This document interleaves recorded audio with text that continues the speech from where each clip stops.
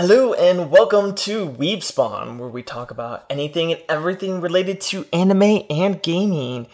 We are by no means experts, just huge fans. I'm your host Bobby, and with me is Joshua. Hey Bobby, I'm glad to be here and really excited to start this podcast. Me too. And today we'll be talking about a special topic. We recorded this a little later, so it may not be coming out right when Avatar came out on Netflix, but we are going to be talking about Avatar: The Last Airbender. And if you haven't been living under a rock these whatever years it's been since it's been out, spoilers ahead. So I think this episode is actually very appropriate, seeing that it was just brought back to the US Netflix. So I guess let's go talk a little bit more about Avatar and how it began. So as we all know, Avatar is kind of a show that it held up against the test of time. It came out over 15 years ago, and it's still being talked about today, which honestly is remarkable, and it's still part of internet culture.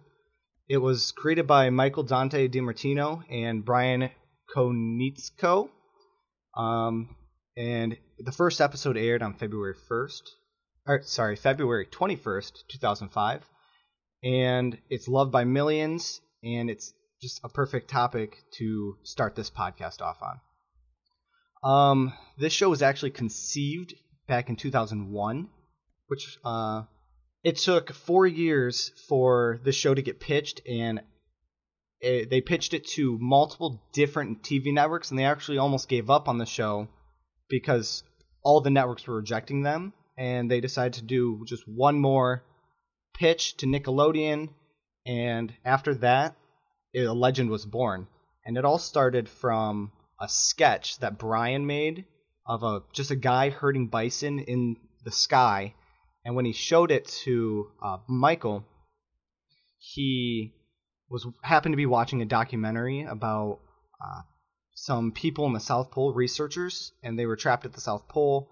And his first thought was, what if we get this air guy and these water people, and they were being oppressed by some sort of fire people, and from there they managed to make the whole show based on these elements and this legend we know today.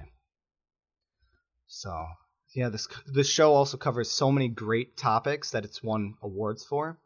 They've covered sexism and misogyny, abuse, mistreatment of people and refugees, immigrants, and they even have characters with disabilities that are shown as these strong role models, and they have physical and emotional abuse by parents to children, classism, and even animal abuse in some episodes. Shout out to Appa's Lost Days, I believe it's called, which was a very emotional episode for us all. And it's a show that even old and young audience still love today, and I think that's pretty amazing. So if you haven't been living under a rock, you should know Avatar. And pretty much the opening theme honestly discussed the whole entire thing. The four elements, earth, water, air, fire, they were living together in harmony until the Fire Nation attacked. And they say the Avatar, the master of the four elements, could stop him, but he vanished. And the story continues on when 100 years pass, and Katara, Sokka, basically going to be the next main characters, discover Aang, who's been trapped in this iceberg, whatever you want to call it, for over 100 years. They discovered him, and now he's back, and his job is to save the world. How old is he? What, like 13? 12. Technically 112. Oh yeah, 112 technically. 112 years old, and his first job to do after waking up is to save the world. Isn't that just fantastic? Wouldn't you love that to happen when you just wake up from 100-year sleep and they're just like, yeah, so we're being oppressed by the Fire Nation and we need you to stop them. Take out the Fire Lord, please. I know you're just a 12-year-old, but so it isn't really a secret that the show is based heavily off of Asian culture and lore. Like the four elements was a Chinese concept of what the earth was made out of, the all four elements: earth, fire, water, and wind. And the whole show draws a lot of inspiration from Chinese art, religion, and history. And some of the religions are like Taoism, Buddhism, and Hinduism. And the Earth Kingdom, like, most heavily influences China. Like, Ba Sing Se was inspired by the Great Wall of China, being the whole city's surrounded by this giant ass wall.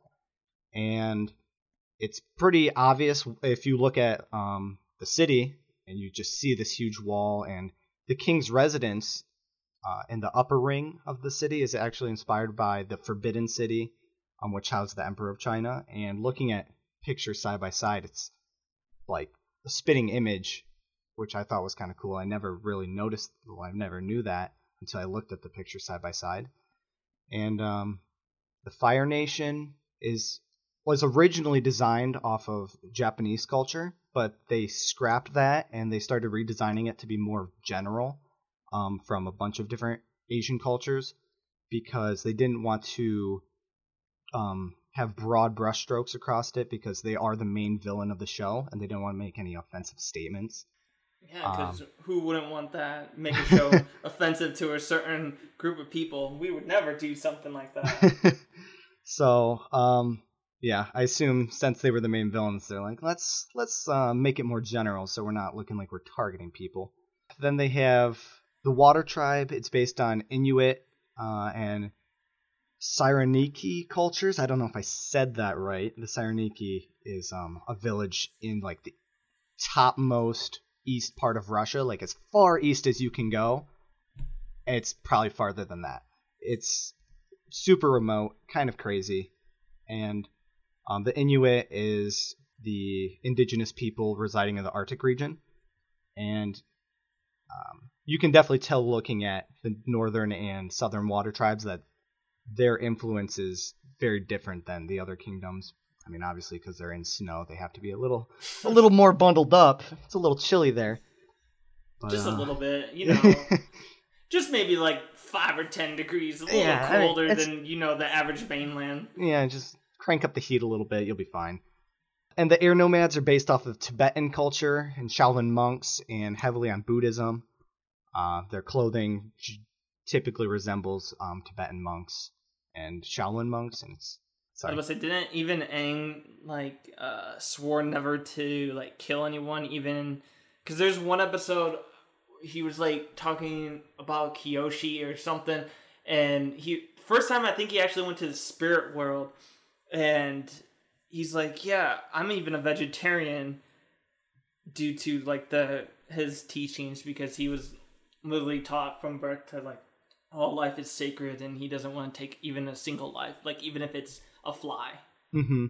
Yeah, that's heavily based on like these monks and Buddhism, and I think even Hinduism. A lot of vegetarians are, or a lot of Hindus are vegetarian and stuff. And that's where the air nomads are based off of. They have that philosophy of all life is sacred. So that's one thing that Aang's culture taught him, and that's why he, even when his group, the gang, is eating meat, he'll be eating like vegetarian meals, which is pretty cool. They kept that throughout the show. Very consistent.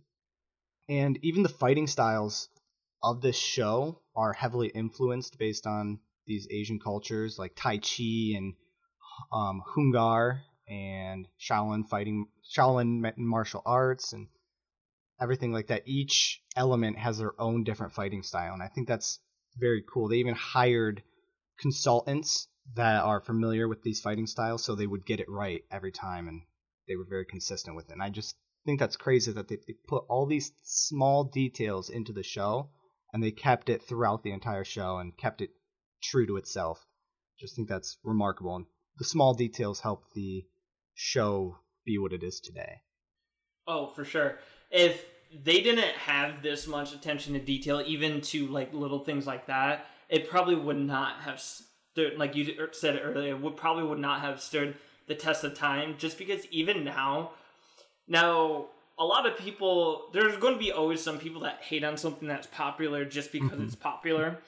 But do you remember, now I'm going to bring a different show into this, but do you remember the SpongeBob episode about Squidward hating Krabby Patties? Those who don't like Krabby Patties have never tried one.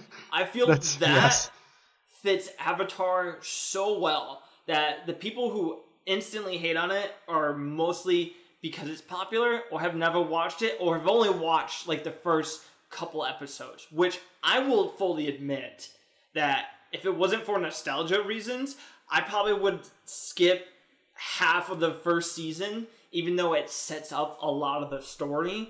But the first few episodes, just because it is setting up the story, it is setting up the world, it is setting these characters that you will come to know and love, that for an adult to rewatch or watch for the first time, I can understand someone's not hesitation to say, oh my god, this is so great, like everyone's talking about it. Where once you get to the later half, obviously with the actual war going on and everything, there's more action, everyone, like, it's easier for an adult or someone older than a child to get into. So right. I will admit that the beginning is a little slow, but it's because it's starting to build something so much more amazing. Right, and I completely agree. Like, as an adult watching this show, I think it's hard for people who have never watched it to get into it because, like you said, the first season is kind of building the characters, and it was aimed towards children, so it was kind of figuring itself out, and they couldn't go into such heavy or deeper details in the first season because of that whole scene building and everything. But once you get into those later seasons, they figure out where the direction of the show's going.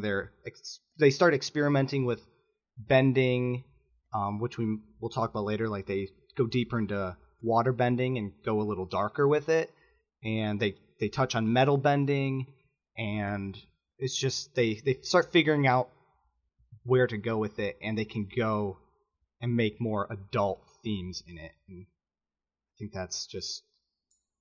It's definitely, and there's definitely a lot of different character build-up and character development, which is actually, for one of the awards that Avatar has gotten, it was, I believe it's called the Peabody Award. Basically something very prestigious for an animation show to get, and it was cited for its character development. And if anything, if you watch the show, almost everyone from season 1 to there's only 3 seasons, correct? Yes. From season 1 to the end of season 3, honestly, I can't say there's one person that didn't change. There's a lot of like minor changes that happened to some characters. Some characters maybe didn't change as much as others have. I think everyone's most favorite characters is Zuko. And Zuko, in my mind, he's the main villain, but he's almost not just I wouldn't say just the antagonist, but almost the main character along with Aang. Like, yeah, you have Aang and company, like Katara, Sokka, Toph, Momo, Appa. Like, everyone knows that because they're the main character's friend. But in almost every episode, I don't think Zuko is not in any episode. Like, even in Ba Sing Se, like, when they're in their own, like, Avatar and Co. is doing their own thing, it always turns to Zuko and seeing, like, what he's doing and how he's been from the beginning, where he's shunned from the Fire Nation. He was actually burned. His right eye was burned by his father, and he was exiled from the Fire Nation until he brings back the Avatar. And then he gets this, like, one-track mind that he must get the Avatar, restore his honor, and he'll have the life which he wanted. All throughout, like, his childhood, he was being compared to his sister Azula, who was always better at firebending than him. she was like more ruthless, more cunning, more like just everything what Zuko wasn't, Azula was, and he was always being compared to her, and that just like broke him down, and almost like the only person he could confide to was his mother, and she ends up disappearing as he ends up getting banished from the Fire Nation. So he literally has no one except we're introduced to Uncle Iroh, who's the only person in the entire Fire Nation that decides to stick with Zuko. I mean, he has his little underlings or whatever to help him like find the Avatar, but honestly, Uncle Iroh was the only person who like stuck with Zuko from day one to the end. He just had all these horrible things in his childhood, and even after his like mom disappeared and everything, and the only person you see, even in the flashbacks, that treats Zuko with respect and like loves him was Iroh. And even as a child, there was a flashback. I think there was a picture or something, and Iroh is playing with Zuko as a baby, where his father's nowhere to be found. And yeah, Zuko, as you see his character development, he really has probably the biggest change because of all the stuff that he went through and then him discovering himself throughout the way. And I agree with what you said, is he is as much of a main character as Aang is, just because of he's in almost every single episode, if not every episode, because they show his perspective and his journey. And I think that's just crazy that they have such huge development in him in just 3 seasons of the show, and it's just crazy. One fact I love that the show did was when Zuko officially like swapped over and like became a good guy, and he was trying to become part of Team Avatar. He actually lost his bending powers. Fire comes from a lot of, not even just fire, a lot of bending comes from emotional state. The air nomads are more about like balance, peace, serenity, clearing your mind, having basically a calm intuition, and that's how you focus and become able to like airbend. Fire, for Zuko, it was all about like his hatred, his desires, all his everything like that he wanted at the beginning, his honor, the fight back, everything that was boiling up. And then when he finally swapped over and accepting himself for who he was, he lost his ability to bend, and then he had to find a new reason for him to bend and get his fire back. Mm-hmm. I just thought that was amazing that they added that's like his tipping point for sure. He lost himself basically when he finally gave up the path of hatred and finding his honor. Once he abandoned that, he lost himself, so he lost his bending ability. And like you said, he needed to find a new reason, and the gang gave him that reason. And it's really cool, like small little details about that show that make it what it is. It's just crazy. And then one of the biggest fights that I'm sure if you've seen the show, you probably watched at least like 3 or 4 times, was the Zuko Azula fight. The last Agni Kai. Oh my god, that in itself, that episode, oh my god, that was beautiful. But oh my gosh, the yes. fight, the swapping the sides, the blue flame versus the red flame, just the look on each one, when during that entire fight, Zuko was calm, collected, like he knew who he was, where he stood, and then Azula was just firing. Just who was Avatar's first firebending master? What was his name? Do you remember? Oh, I don't remember his name. Yeah, he was he was part of the White Lotus, which we found out later. I don't remember his name. But basically, I remember him saying, he was talking about Admiral Zhao, about his first student who only wanted to learn how to shoot firebolt and not pay attention to his surrounding. That, I feel, came back to play with Azula. Her normal, calm composure that she'd had throughout the series, and that's why she was such a strong antagonist, all of a sudden got flipped, where now Zuko has that calm composure, and Azula is getting desperate and just firing, just everything at him, just trying to brute force her way in.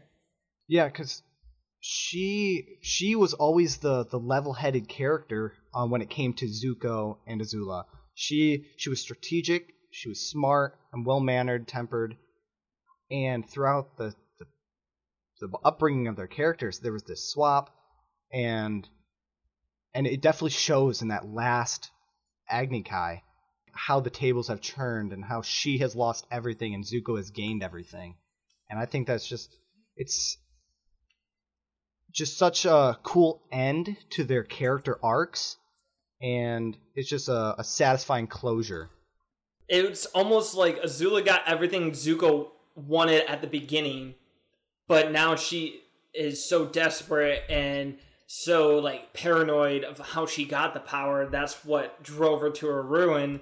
And now Zuko finally accepts himself for who he was, and he's finally found inner peace, and he was able to finally become happy almost. Mm-hmm. One other notable thing I want to say is everyone talks about Zuko's character, and don't get me wrong, till this day, I think he has the most dynamic change, the most character arc, the redemption arc. Like, by far, no one can compete with Zuko with his development. But one thing I do want to touch on a little was Katara, where she originally was the only waterbender in her tribe. She had to self-teach herself. And then, even throughout all that, she basically had to become the mother of the group. And she almost, not necessarily, I won't say lose control of her emotions, but she wasn't in control of them per se. There were sometimes she would lash out, or she wasn't always in control. Mm-hmm. Is I guess what I want to say. And even when she finally they got to the North Pole and she was finally going to be taught by a waterbending master, they originally shot her down just because she's a woman. But even that didn't stop her. She ends up becoming a waterbender master, and if I'm not mistaken, all the way into Legend of Korra, she is renowned as the best waterbender in the world. And she came from literally nothing. She self-taught herself, and she went through like all adversity against her, and not only improved herself, but helped improve and become like this Mother Nature, and even controlled her emotions so well that when she found out who killed her mother, she had the chance to easily kill him. But she didn't. I don't think she technically ever forgave him, but she let him go to live the rest of his life knowing what he did. And I just think that's a little bit overlooked, that I feel doesn't get enough attention of where she came from and where she ended. Yeah, I agree. She had a really great character development that is overlooked, like you said, because of all the character development going on. And Zuko is obviously the most looked at because of how much change. But Katara had such subtle changes where she was hot-headed at some points, and she let her emotions get the best of her. But she was also, 14 or something, and she had to control her emotions while being the mother figure of this group. And like you said, she went through all this adversity and sexism in the Northern Water Tribe, and she became the best waterbender in the world. And even as you said in Korra, she was still known as the best healer and the best bender and waterbender. And it definitely is an overlooked character arc, mainly just being overshadowed by some of the more obvious developments. And I think that's definitely a good character to bring up for this. I think one of the reasons also Avatar is so memorable is based on how realistic it is, and if you took out just the bending portion of Avatar and for war you would replace it with any kind of weapon or anything you want, it's just literally kids, teenagers, being brought into this war almost forcefully, and they have to deal with all the problems of society. Like, for instance, the sexism with Katara, and for the North and South tribes, yeah, they're going to be different, don't get me wrong. They're on opposite sides of the planet. Obviously, they're going to have different values, but just because she was a woman, she couldn't learn to waterbend, even though she was a waterbender. Like, you're just denying someone the right to learn under you, a waterbending master, just because of their gender? Right. And they have that throughout the show, which I think they did well on. Like, Sokka is Katara's sister, and he even makes sexist comments to her in the very first episode. And later on in Book 1, they go to Kyoshi Island, and they meet the Kyoshi warriors, and Sokka is sexist towards them just because they're women, and they have an all-women fighting force. And immediately after that, they show him that just because they're women, they're not weak, and they show him how strong he is, and he eventually swallows his pride and asks them to train under him, which of course they have their fun with him, make him dress in their all-women attire, and it's traditional Kyoshi warrior Yeah. uniform. I want to make that clear. It's not women clothing. Right. Fair enough. And they kind of reinforce the idea of just because you're a woman doesn't mean you're not strong, and they prove that. They have such strong women characters, and the Kyoshi warriors are awesome, by the way. They're non-benders, and they just beat the fuck out of people, which I think's great. And I just want to point out one thing of how you elaborated on how Sokka had a more positive images of the Kyoshi warriors. A more indirect way of saying it's basically he had his ass handed to him. Yes, he definitely got his ass laid out, which was a fun episode. It shows just how the show doesn't really discriminate on who you are. It doesn't matter who you are as a character. They give you good stories, and you're strong and powerful, and they even have Toph, who is blind and a child, and she arguably, but I think she is the strongest earthbender in the Avatar universe, and she's probably one of the coolest characters. Yeah, those are fighting words. You said some mighty bold words there, sir. It's kind of hard to beat Toph. I will 100% agree with that. I think the only person who could come close to Toph is Bumi, King Bumi, which I will admit, I know there is an Avatar comic book or manga, whatever it is. I'm pretty sure it's a comic book because technically Avatar is not an anime, it is a cartoon, and anime is by definition a Japanese animation show. This was not created by Japan, it is created in the US, so it is a cartoon.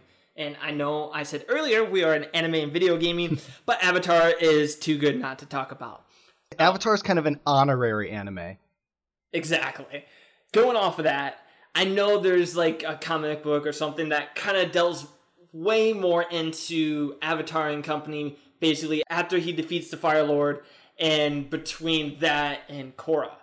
Now, I haven't read a lot of it, but I did kind of catch something about Toph, and apparently, do you remember that episode where they get to the White Lotus and King Bumi is there? Mm-hmm. So apparently, King Bumi and Toph fought it out there. Had a little sparring match because they wanted to see who was better. And it got to be so bad that the people of the Lotus thought they were being attacked by the enemy, and they had to all stop them from fighting, and basically the match ended in a draw. Now, saying that, King Boomy was also a very old man, while Toph is much younger, and she ends up inventing a whole new bending style, metal bending, that we kind of touched on earlier. So, at the time, yes, I think King Boomy probably could have won that match if it was a little bit drawn out. I'm not going to lie. But overall, I will 100% say Toph is and still will be the most powerful earthbender I've ever seen in Avatar.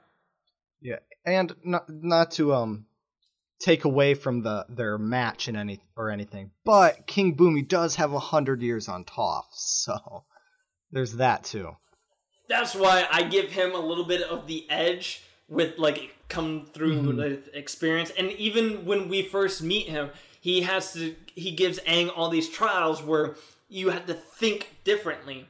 Now Toph is more based on reacting, when you first meet her. Even King Boomy gives advice to Aang. You need to find an earthbending style that waits and listens. And like you said earlier, because she's blind, she has, what was it called? Seismic sense. I think that's what they call it. Mm-hmm. Seismic sense with her earthbending, and she can basically see with that. So she's very much of a wait until you go kind of style, but she also can be very forceful as well. And I think if the match continued, I think just with the experience at that time when they had before she learned metal bending, I think King Boomy would have been able to come out top, but just barely. It wouldn't be a landslide by any means, but I think Boomy with the experience would have come up with something that Toph hadn't known about. But then later on, once she learned a few more tricks, Toph would easily handle King Boomy. Mm-hmm. Every time my roommate's dog is named Boomy, and every time I keep saying that, he keeps looking at me. It's kind of funny. He's like, dude, he's in seriously? my room right now. He's like, come on, man. But that's just one other thing to add on to Avatar is instead of making... And no, I take that back. Not just making Toph blind and making her the most powerful airbender. She's an airbender, earthbender. The way they did the jokes on her oh my god blindness. I've seen so many many videos, so many videos of just Toph's blind jokes that I laugh every time. Oh look, the library's over there, is what you guys will say when you guys see the library. And everybody's hanging over Appa, looking for the library as she's pointing out to nowhere. I love that one. But one of my favorites is, I think it's when they're in the Fire Nation colonies and she was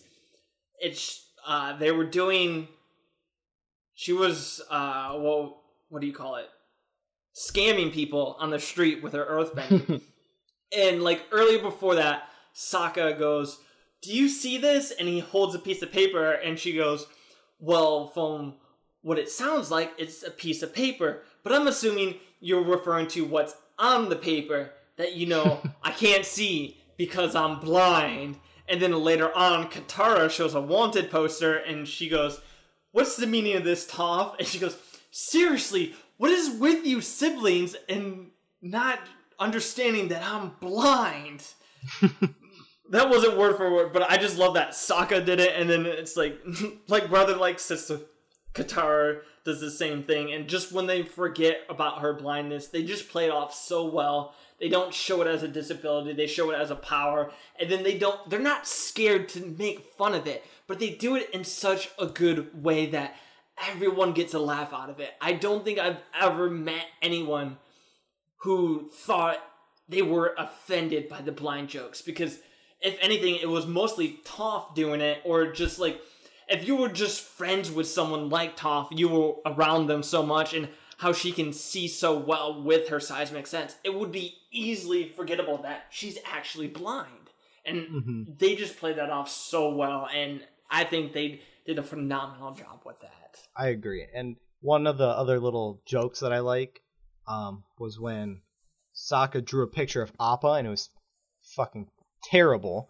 And everyone's like, well, why are his feet on his head? And he's like, those are his horns. And Toph goes, well, I think it looks just like him. He's like, thank you. Why do you have to do that, Toph? Yes.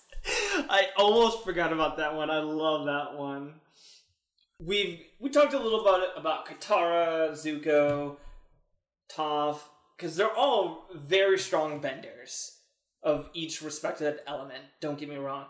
I think Sokka, honestly, is a little underrated. Yeah, he was, I feel, mostly there for comedic purposes, and there's definitely a lot of funny moments with Sokka.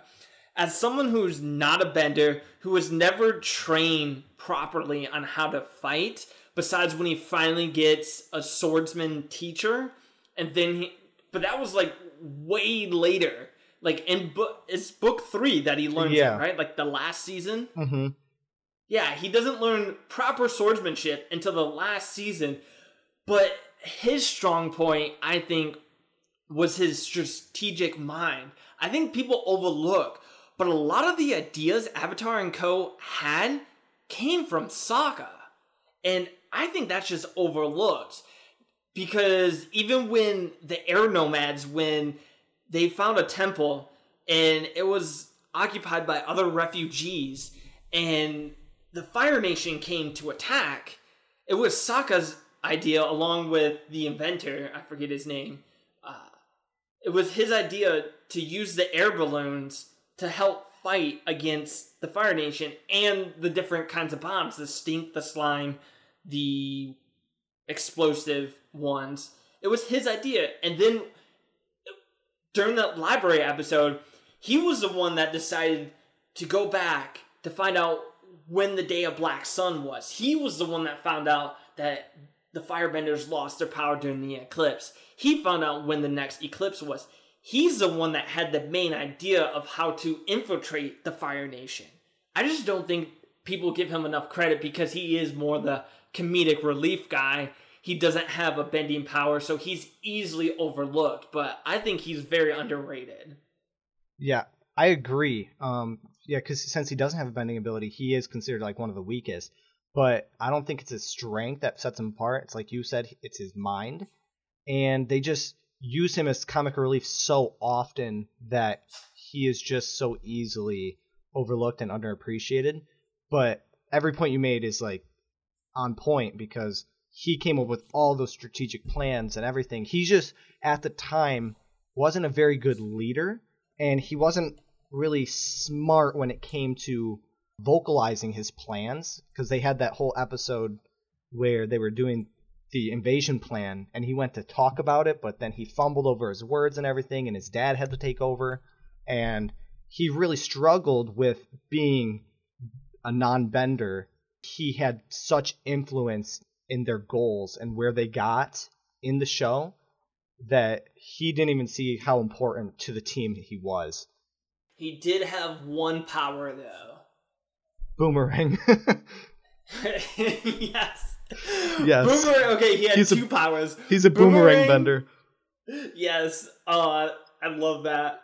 But the other one, now I will admit I'm stealing this, but his bending power was bending the bitches, is how it was called. Oh man. He had Suki, he had oh my god, who's the moon girl? Yue. That's rough, Yue. buddy. Yes. That's rough. He buddy. birthed so many memes to go with the internet, and he got what, 2 girls? And then arguably from the show perspective, Ty Lee, he got her too. Ty Lee and Toph. Oh yeah, Toph. Possibly. Now it could have been just for like a fleeting moment, and it could have been more for comedic relief. But there was a moment when she was drowning, and she got all happy and thanked Sokka. It's you, Sokka. Suki. Yes. Yeah, and it's Zuko, I believe, and she's just like, oh. So if you think of that, that's potentially 4 girls. Mm-hmm. That is more than any other Avatar character ever got. Even Azula didn't even get one person. Zuko ended up being marrying Mai, and obviously Aang and Katara got together. So arguably, no one else had as much game as Sokka did. Sokka had all the game. He was just taking it from everyone. He was hogging the limelight there. Oh, for sure. So he did have his little special power. But that's just another reason. Like, they make the characters so relatable that no matter who you watch, Aang, Katara, Zuko, Toph, anyone, pick any character from it, and you could find someone to relate to. And that just amazes me. Mm-hmm. And it's almost hard to hate any of the main characters. Like, it's even hard to hate Azula, even though she is evil. I mean, she's respectable for the first 2 books. Okay. Seasons. As a villain, if we're talking about actual villain, I could see. She had a clear goal, and she basically wouldn't stop at anything to get to her goal. Hate would be a strong word, but I'll be honest with you, I don't think there was a point where I actually liked Azula or I wanted her to win at all. Oh, no, I never rooted for her, but I didn't ever hate her. At least, like, for the Joker, or, obviously everyone loves the Joker. Like, he's such a well-written villain. Like, even Zuko, the reason why he was finding the Avatar was he wanted his honor back. He had a very respectable reason for doing the bad things he was doing. Where for me, Azula was basically doing it just for the Fire Nation to take over the world. And I guess maybe that's why I just couldn't get behind her reasoning of why she was doing. Because a lot of villains will do evil things because either something traumatic happened to them in their childhood or anything. But if you look at Azula's case, she never had that. She had everything Zuko wanted. She was given almost everything. Now, don't get me wrong. She put the effort in and became strong and everything. That's why, as a villain, I can see her. She's a good villain. But even the Joker sometimes, he's a good villain. And sometimes you kind of like, you know what? I kind of want him to win. Like, just once. I kind of want him to win. Azula, I'm like, nah, fuck that bitch. She deserves what she got. I don't like her at all. But as a villain in the series, she is a good villain. I just don't like her. That's fair.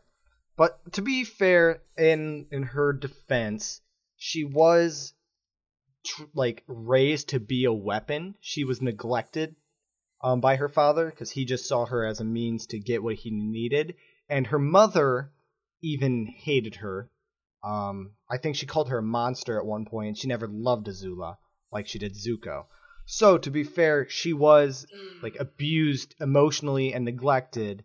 So that kind of formed her to how she was today. And even her mother rejecting her came to haunt her in the final season when, right before the Agni Kai, hallucination of her mother was there, and it kind of pushed her to the brink of psychotic. And so fair point. She did. I forgot about. I'll admit, I actually forgot about that. Even still, I don't know. Maybe, like I said, it's just my perspective. I think she's a good villain, and maybe that played a role. As like you said, she was raised as like a weapon. But for me, during that, she never learned from that. So I just don't like her. Mm-hmm. Like, she's a good villain, and without her, a lot of the story wouldn't have been as good. We need Azula, don't get me wrong. Just personality-wise and everything, I just don't like her. I can't like her. I just don't. I seriously, I don't like her. I do believe, I haven't read their light novels and their comics, but I do believe she has some sort of redemption arc in one of them, because spoilers for anybody who wants to still read the comics. she and Zuko actually team up to find their mother because she wasn't ever killed. She was exiled and went back to her homeland. And she teams up with Zuko to help find her. I don't know if she had any redeemable qualities in that redemption arc or not. But see, now I have to go look that up because maybe after reading that I'll come to like her. But probably not. But but for me, I don't know. Like I said, she didn't have a good reason for being evil. But understand from your perspective or from what you said about how she was raised, it's almost kind of like it was ingrained into her, so she didn't know any better. So yeah, I could feel a little sorry for her, and that's why I think she's a good villain and everything. But I stand by what I said. I'm just not a huge fan of her. I do actually take back what I said about it's almost impossible to hate anybody in the show. I do absolutely hate Fire Lord Ozai. He is just a dick through and through. He's made to be a dick. There's no redeemable qualities about him. He's just a monster. So. Now, flip that. We have Iroh, the father figure for Zuko, who what was the meme? He's not my son, but he's my son. Mm-hmm. Yeah, I don't know the quote. But yeah, he's basically Zuko's father. After he was exiled. He's always there to provide wisdom, even for Avatar and company. He always gives out a helping hand, and then obviously, I think everyone was heartbroken and everyone died. Basically, on the what was the episode called? The Tales of Ba Sing Se. The Tales of Ba Sing Se. Yes, it was I was gonna say it was actually dedicated to the original voice actor of Iroh, Mako Iwamatsu. He passed away. I believe Tales of Ba Sing Se was his last episode he was able to record, so they dedicated that whole episode to him.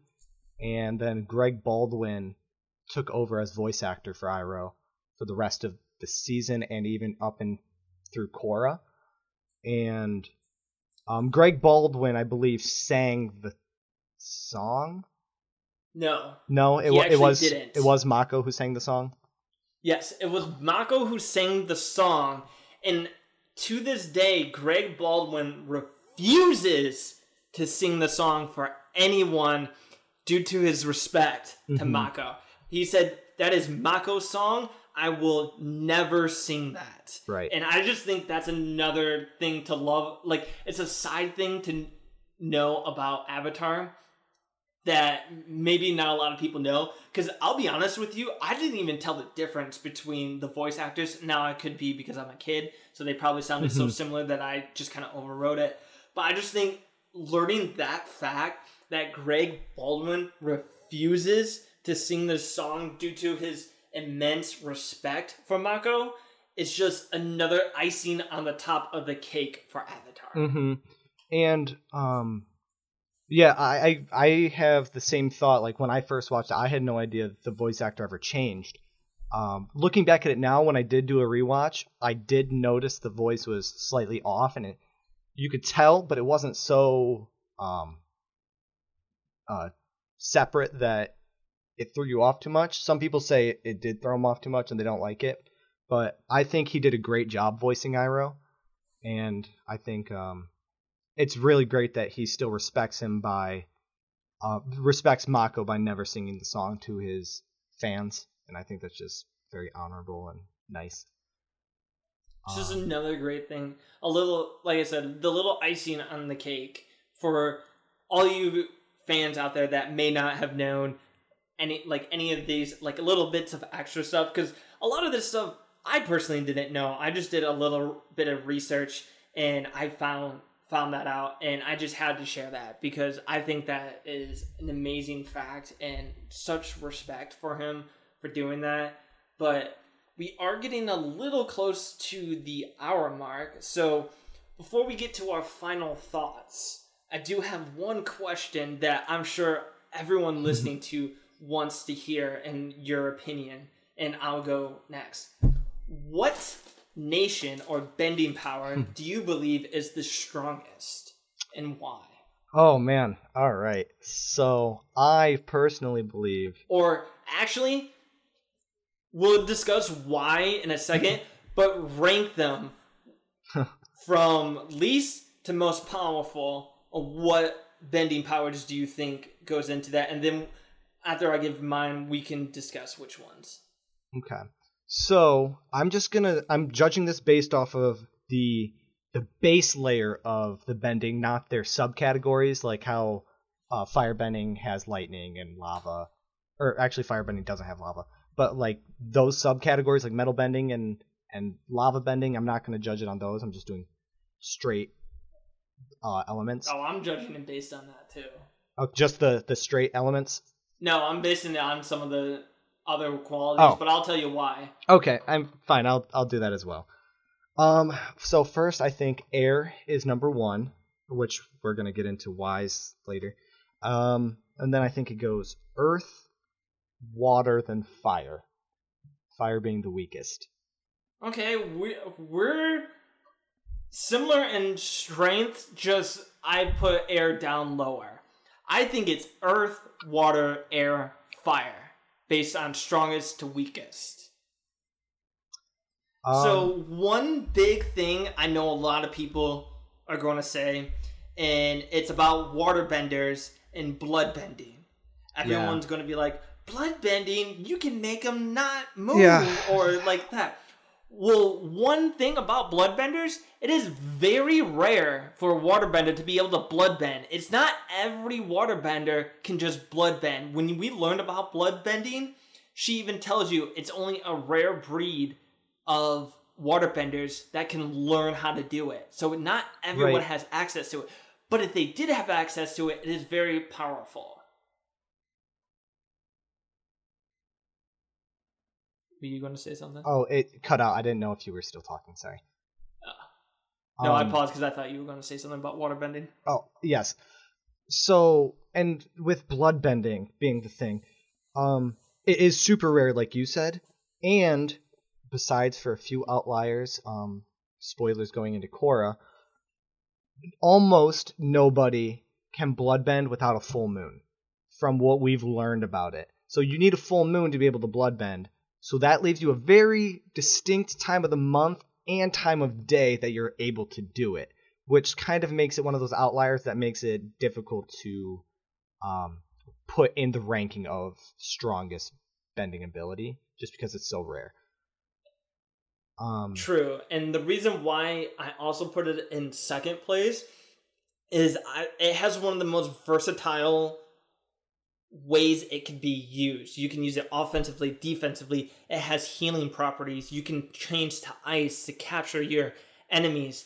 That you can take moisture out of the air. You can take it from plants. So the whole having to be next to water, if you learn enough, you can actually take the water out of everything that's surrounding you. So you technically always have water on you. So that's another reason why I place it second, is because some of the other, fire and air, you don't need something with you. Earthbending, you do, but there's more reasons why I think it's the strongest. But that's why another reason why I put it second is the versatility of waterbending. Mm-hmm. See, the reason I put air in the beginning is because it's everywhere, for one.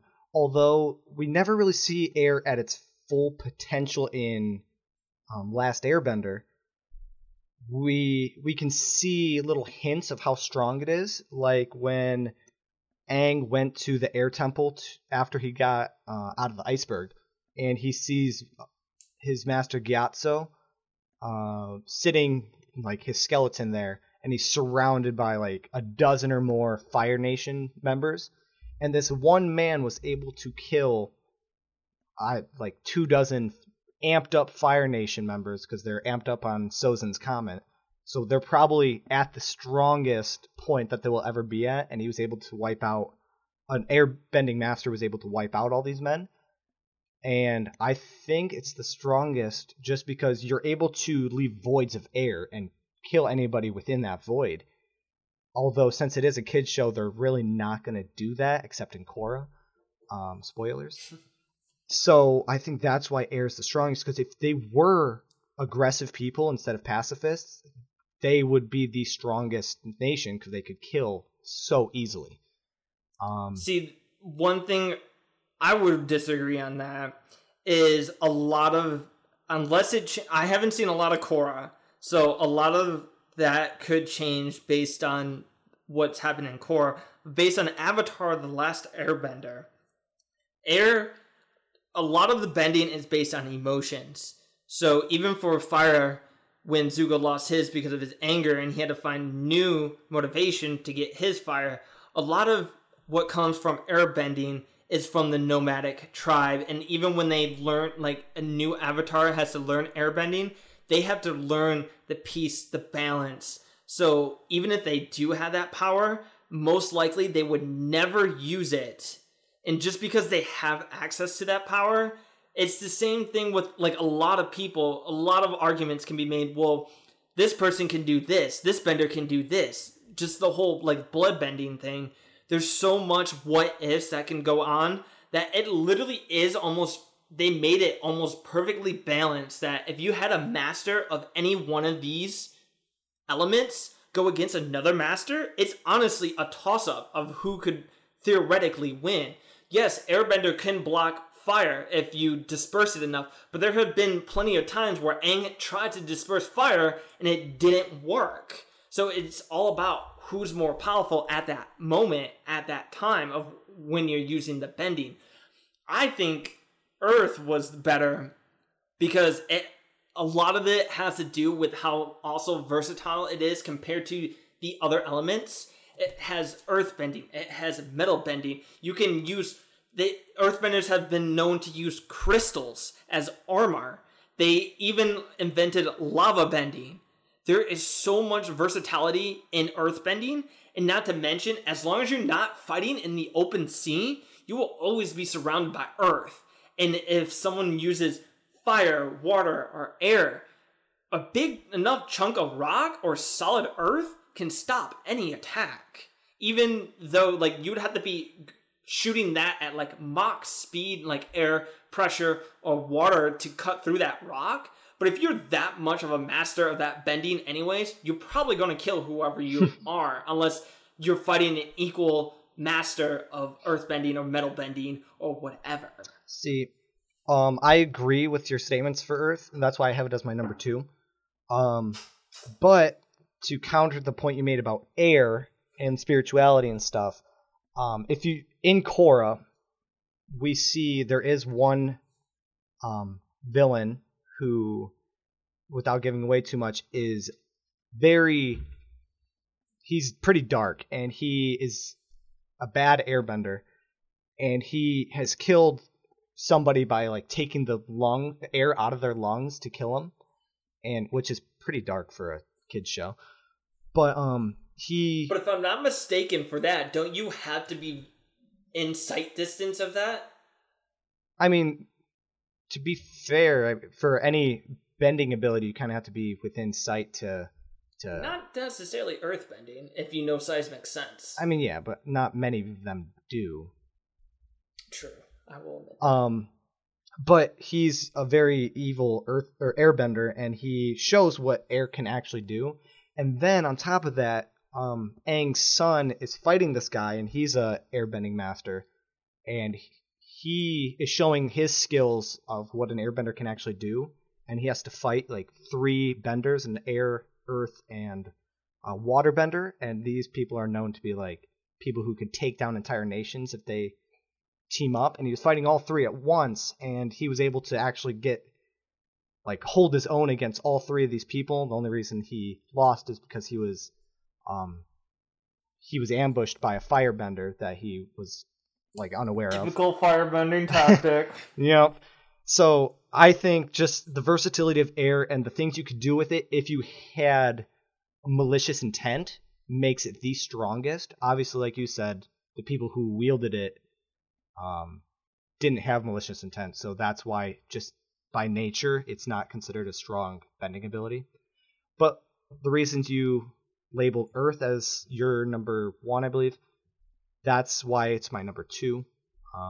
I think Fire... I just also want to admit why Earth is stronger too is I did see... Because Toph, honestly, is probably one of my favorite characters in Avatar. So I've watched some videos of it. Toph has kicked both Avatar Aang and Korra's ass in 2 fights. Yes. Just Agreed. saying. Yeah. Just putting that out there. And then Fire's just the worst, honestly, because... Like, the weakest, not the worst. It's the weakest just because of how limited it is. That I will agree on. I put it as the weakest because of that reason. I won't say it is the weakest power in terms of raw firepower. I think it would rank second, only to Earth once again. I think if you had enough, if you were strong enough, one, you can easily evaporate water, but it could go both ways. The water could go back at you and be steaming hot. And like we've seen before, the strong enough firepower can not like get affected by the wind, but also reverse as well. But also, if you think of fire, if you control fire enough, you can take wind away based on actual like properties of science and temperature. You can bring air to you or disperse it based on how hot a flame is. But like you said, the versatility, firebending has almost no defensive tactics. That is one thing that every other nation has, is a lot of defensive tactics where firebending is more attack harder and faster and almost brute strength your way over. It is, yes, there are some tactics you can use, but it's mostly just brute strength. Agreed. And that's why I have it as my lower one. That's fair. I think that's just little facts that I knew some of them, but some people might not. So the first fact, and I think it's the most common or well-known one, but Fire Lord Ozai is actually the voice actor for him is actually Mark Hamill, who is most well known for his role as Luke Skywalker. Which, when I first found that out, I was kind of surprised, and then I dove into Mark Hamill's voice acting career, and he's actually a very successful voice actor. He was also a voice actor for the Joker, right? If I'm not mistaken. Yes, in the animated Batman series. Which is just surprising because I think Mark Hamill is honestly not that good of an actor as a physical actor. Unpopular opinion. Oh, damn! But his voice acting is on point. I mean, just look at him in Return of the Jedi. He's not a good actor. So, there's that. Unpopular opinion. So there's Commander Zhao, who was in Book 1, I believe. He was a commander on one of the... He was all the way up there until Book 2. When did they get to the Northern Water Tribe? I think that was Book 1, because Book 1 was water. Oh, right, and Book 2 with Earth. So he was a commander on one of the Fire Nation ships. He was voiced by Jason Isaacs, who played a villain in The Patriot, and when they were creating the show... the creators told their casting director, I want you to get somebody similar to Jason Isaacs because this is who this character is based off of. So naturally, the casting director's like, all right, and they bring them exactly Jason Isaacs when they're like, just bring someone similar to him. And so the casting director got Jason Isaacs. I got one better for you. I got you the most similar person there is. I got him himself. Right. And for some people who don't know him from The Patriot, he's also Lucius Malfoy from Harry Potter. Quick side note, if you haven't seen The Patriot, I strongly recommend it. It is a very historically accurate timepiece that has a lot of violence. There was George Takei was actually a voice actor. He was a cruel prison ward in the Imprisoned episode. George Takei is famous for Star Trek, being in Star Trek. And someone else that I found was Clancy Brown. He was Long Fang. And I think is it Long Fang or Long Fang? Long Fang. I truly don't. It's probably Long Fang. I'm probably pronouncing it incorrectly. And he was in Shawshank But the thing that surprised me most is he's actually the voice actor for Mr. Krabs from SpongeBob. He also is the Baron from Jak 3, Hades from God of War 3, and I was just surprised by all his voice acting roles. And just digging into their IMDb page, it just kind of shocks you how many big names this show had for being just a short series. That probably went over the head of many people. Right. Yeah, like I had no idea there was so many important actors in this show. I knew about Mark Hamill, but everyone else, I was just like, whoa, I didn't realize how many people they got for this show. So, yeah, that's about all I have. So, in order to wrap up this podcast, let's end with, who was your favorite character in Avatar The Last Airbender? Not talking about Korra, just strictly Avatar The Last Airbender. That is a really good question. If I just looking at it, I think my favorite character might have to be Aang, just because I'm purely biased because I love Airbender so much. Zuko's a close second, though. Those are definitely good choices. Those were probably in definitely my top tier, but I had to say Toph Beifong is definitely by far my favorite character.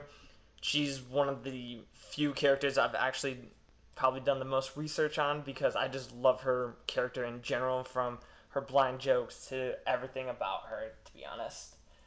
But yeah, so if you guys haven't seen Avatar The Last Airbender, it has been available on Netflix since May 15th. Now, we recorded this a couple days afterwards, so it's been out for quite a while, but I highly suggest you go and watch it. It is definitely worth it. Absolutely. And if you guys have any suggestions for our next podcast, please feel free to email us at weebspawn@gmail.com. Thank you guys so much for listening, and I'm Bobby. And I'm Joshua. Until next time when we weeb spawn.